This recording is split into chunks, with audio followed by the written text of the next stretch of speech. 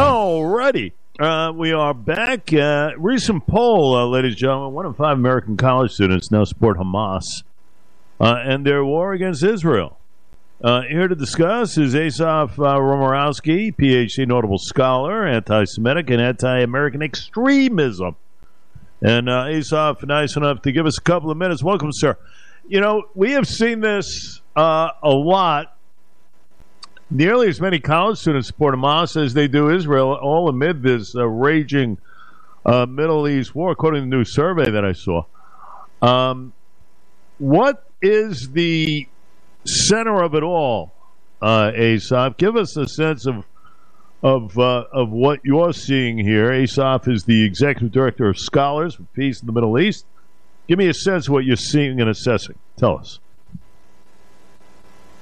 Man, good morning. The ideology that you're seeing really is a combination of anti-Americanism, anti-Westernism, and anti-Israelism, because American college students, really, and the whole college campus, has been hijacked for decades, where there's been a Palestinianization of the academy, and you've seen a steady dose of the flow of Arab money buying chairs and departments with the idea of creating a very clear narrative. We've seen billions of dollars of Qatari money, of other kind of Arab money that has come in with this clear intention that if you buy a chair or a department, you buy the politics in which these topics are being taught.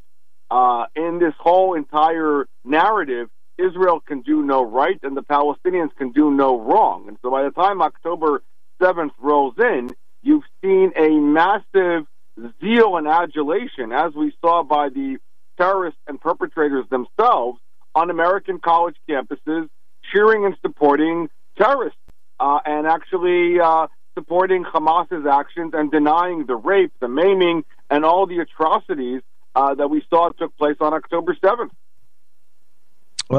How much could be fueled when you see a Claudine Gay, the Harvard president, get before Congress and not really defining a stance as far as condemnation is concerned? I mean, how much of that type of situation that existed fuels this even more, Asa?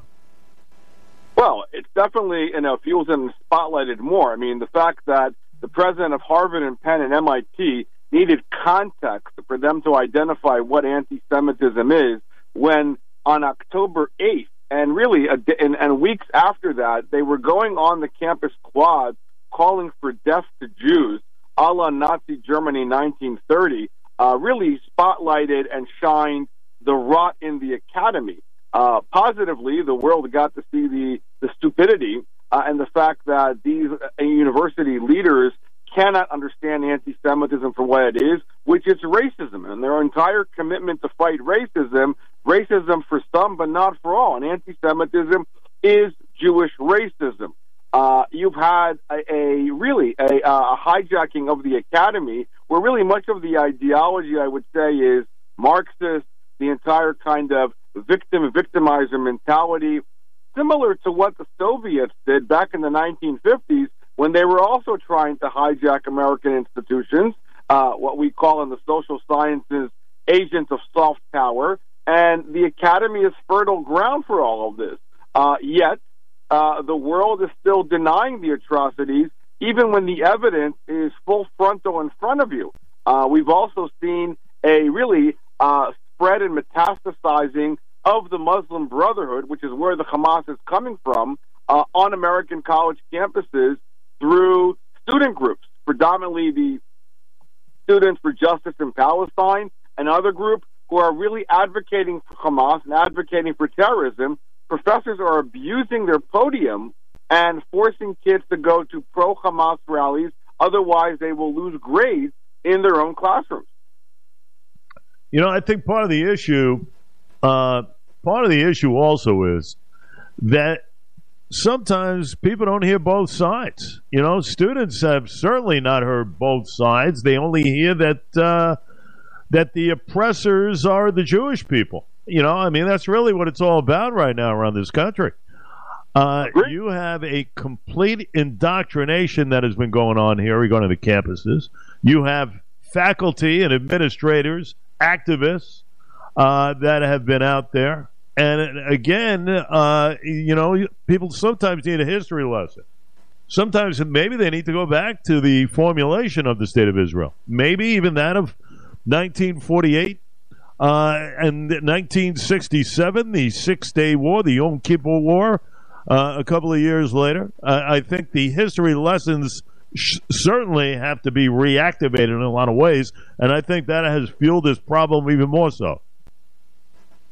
100%. I mean, there are no historical anchors to any of this. I mean, these kids were born after 9/11 on campus.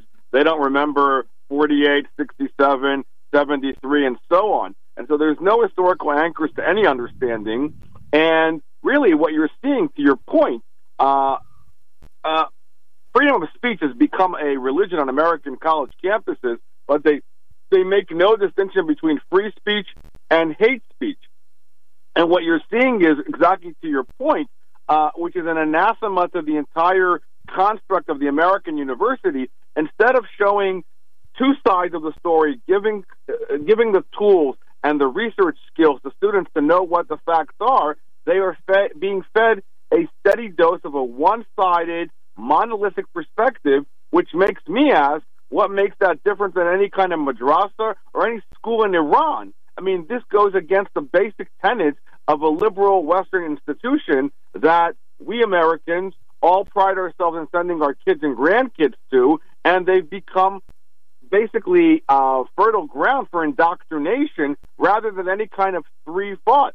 When Alan Bloom wrote his book about the closing of the American mind, I mean, I think you should probably, if you had to write that kind of book today, you would see a total different scenario of how closed-minded and how ignorant the majority of the students are to the reality of the Middle East today. But they get a perceived reality rather than the actual reality. Well, that's what it is. And that's how, misinformation, when you look at social media, it's all about misinformation, right? And we talk about fact-checking and everything else. And in reading, one of these surveys, students just don't fact-check. They said that the information they're reading or listening about, the issues very often, they don't fact-check any of this stuff. So, in essence, how can one be surprised when one looks at some of these numbers? Exactly. Actually, it's the anti-fact religion, what happens on campuses. They know nothing, and they don't really understand the reality itself. And so this is part of the... And again, to your point, social media, you can make up your facts. A lot of it is fake news, and they're basically trying to glean an entire swatch of history based on a meme. I mean, libraries are a dying business, and professors are not doing their job. And I think that really what happened with that hearing, which again spotlighted the rot in the academy, at least now donors and stakeholders, parents, are allowed to ask, what exactly is my kid learning?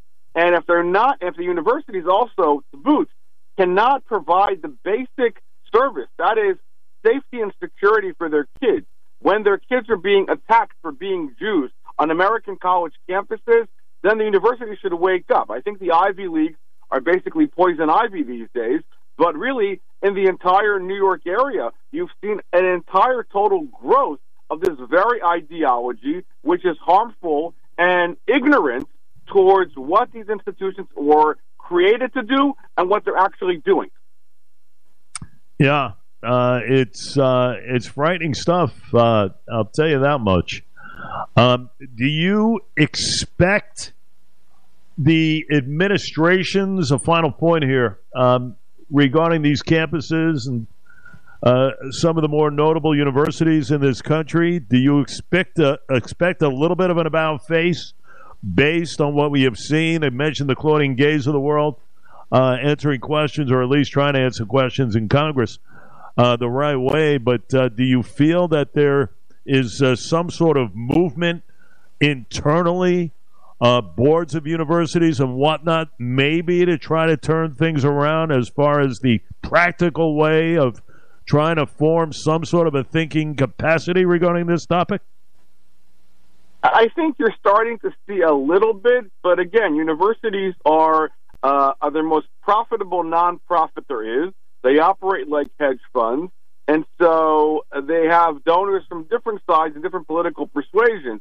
I do think that the fact that now Harvard, there was an attempt to try to get yesterday an investigation on what's going on in Harvard's anti-Semitism from Washington, and of course they kind of pivoted. So there's an echo chamber, and they try to deny what's going on their campuses.